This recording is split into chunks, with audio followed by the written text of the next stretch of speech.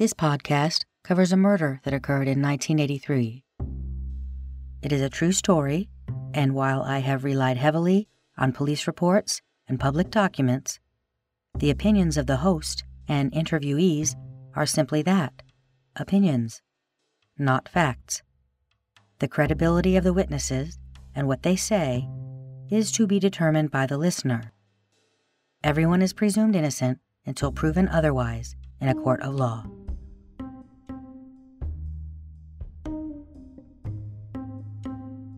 Along the way, while researching this case, I received numerous tips from local Reed City citizens that I passed on directly to police. This one was odd enough that I'm not even sure if it's related to Jeanette's case. But because I have heard that at least 3 and possibly 4 people saw this strange thing on the day in question, I feel as though it's something the community needs to consider.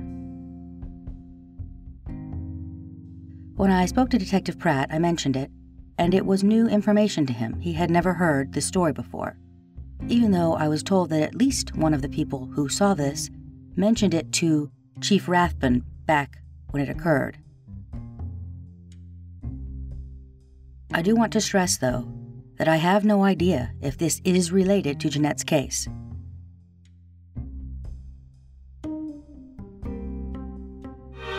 Let us all raise our glasses to our guest of honor, Miss Emily Kimberly. Oh, thank you, Gordon. Well, I cannot tell y'all how deeply moved I am. I do feel it's time to set the record straight. I'm Edward Kimberly, the reckless brother of my sister Anthea.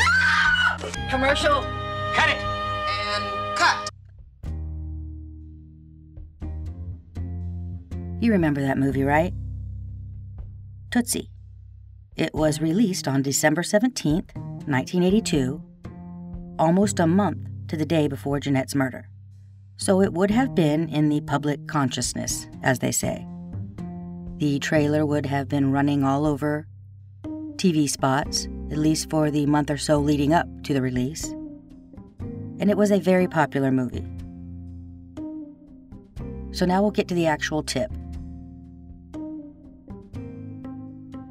When I very first started researching this case, I helped to put together the first memorial walk for Jeanette. And I was tasked with going to local businesses and hanging up posters in their windows. I stepped into the local bakery, which was called Wright's Bakery at the time, although it is now gone, and they graciously agreed to hang one of the signs. We got to chatting just in general about the case, and one of the employees, an older woman named Jane, said to me, "You know, whenever anyone mentions that murder, I always think of this thing that I saw that day. Bill and I both saw it." Bill was Bill Camburn.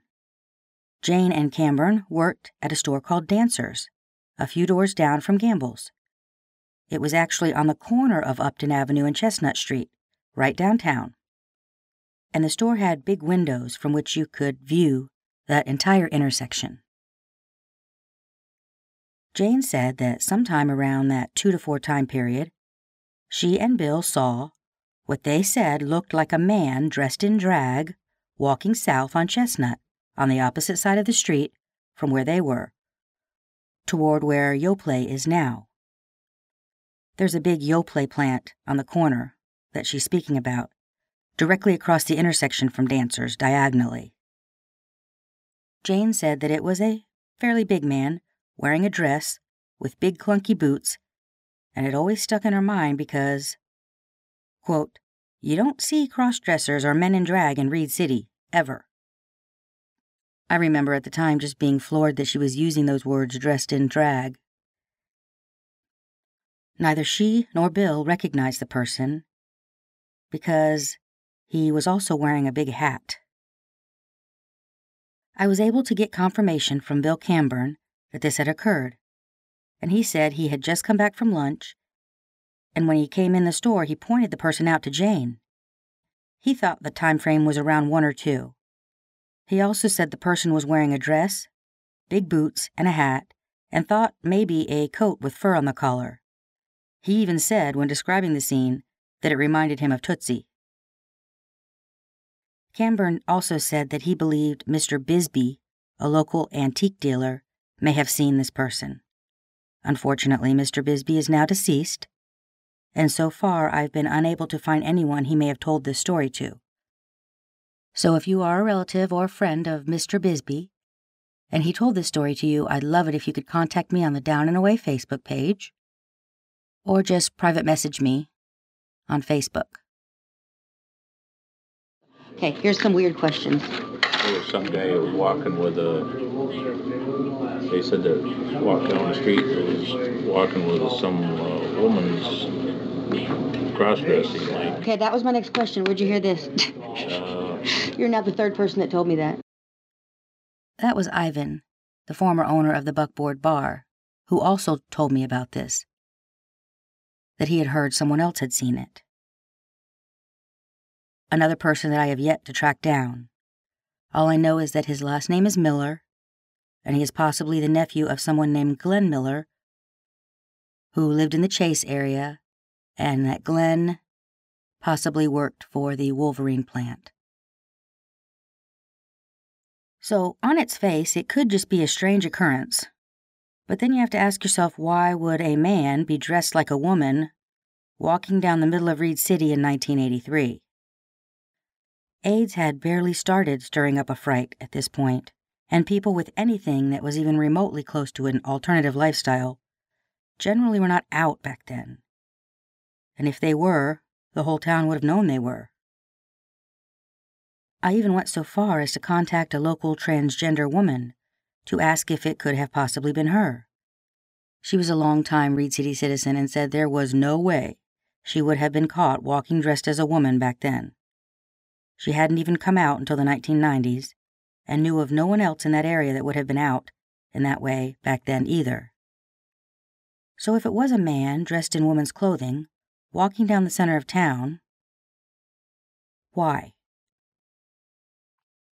Again, it's probably unrelated, and it seems totally off the wall. But what if it isn't? What if that's how the perpetrator got out of the area with blood on his clothing? What if he couldn't get safely back to where he had parked his car when he came to the store in the first place? Like maybe he parked out front, and he didn't think he could walk to his car with blood on him and not be noticed. Or even if he parked out back. Remember, this is a small town. People know each other, and they know their cars.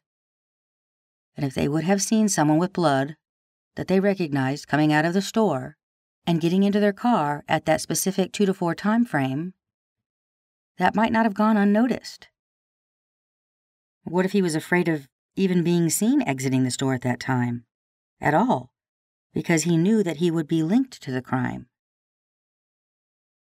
These are all interesting questions, but then you have to ask yourself how this killer, absconding in female attire, found women's clothing somewhere in or around the Gamble store. Were there boxes of old clothes in that back storage room on the men's store side, through that rough-cut doorway between the pet store behind that tarp? Maybe boxes of personal items that were stored back there from when they had originally made the move to Reed City. And what about that upstairs apartment behind the furniture department? Any female attire up there anywhere? It would be risky, though, for the killer to leave that basement and go upstairs, taking a chance of being seen by customers or employees as he walked up there. So it would definitely have a lot to do with timing and knowing where people were in the store when you were moving around. You could certainly make a case for someone who had planned the attack to bring women's clothing as a means of escaping unnoticed, but I don't think the killing was premeditated, primarily because of the use of weapons of opportunity rather than one he brought specifically to kill Jeanette. I do believe that he acted impulsively and used what was available to do the job. It is likely that this sighting of a male dressed as a female is a crazy coincidence and has nothing to do with Jeanette's case, other than he happened to be walking through town for whatever reason right around the time she was being killed. If it were related, and he was the perp using a disguise as a getaway, that would have to mean that he absolutely got enough blood on him that he couldn't get away without somehow covering it up, and then he had to frantically find something to do the job. Could it have been as easy as sneaking through that tarp between customers, hiding in that back room, and happening upon a box of old clothing? The boots that he was wearing were described as over the ankle, maybe galoshes, so they might have even sold those at Gamble's with hunting jackets or raincoats. But not the dress or the hat. Those sounded like the kind of stuff you find at a thrift store or your grandma's basement, or a box of old clothing.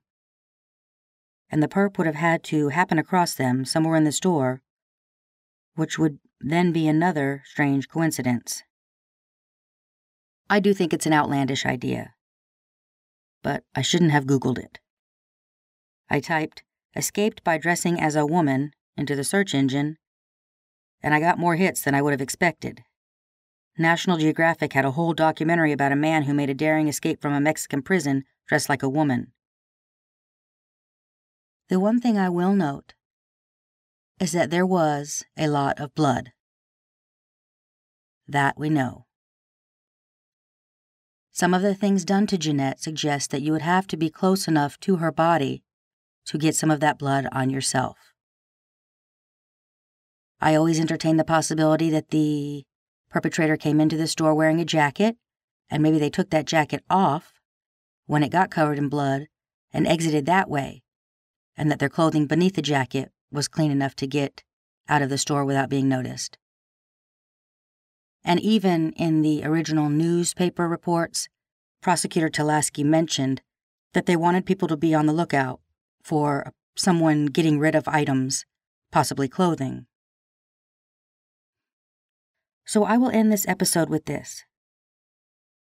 If you were in Reed City that day, January 19th, 1983, in the downtown area, and saw what appeared to be a man, dressed as a woman, walking down the street, I would love it if you would contact me.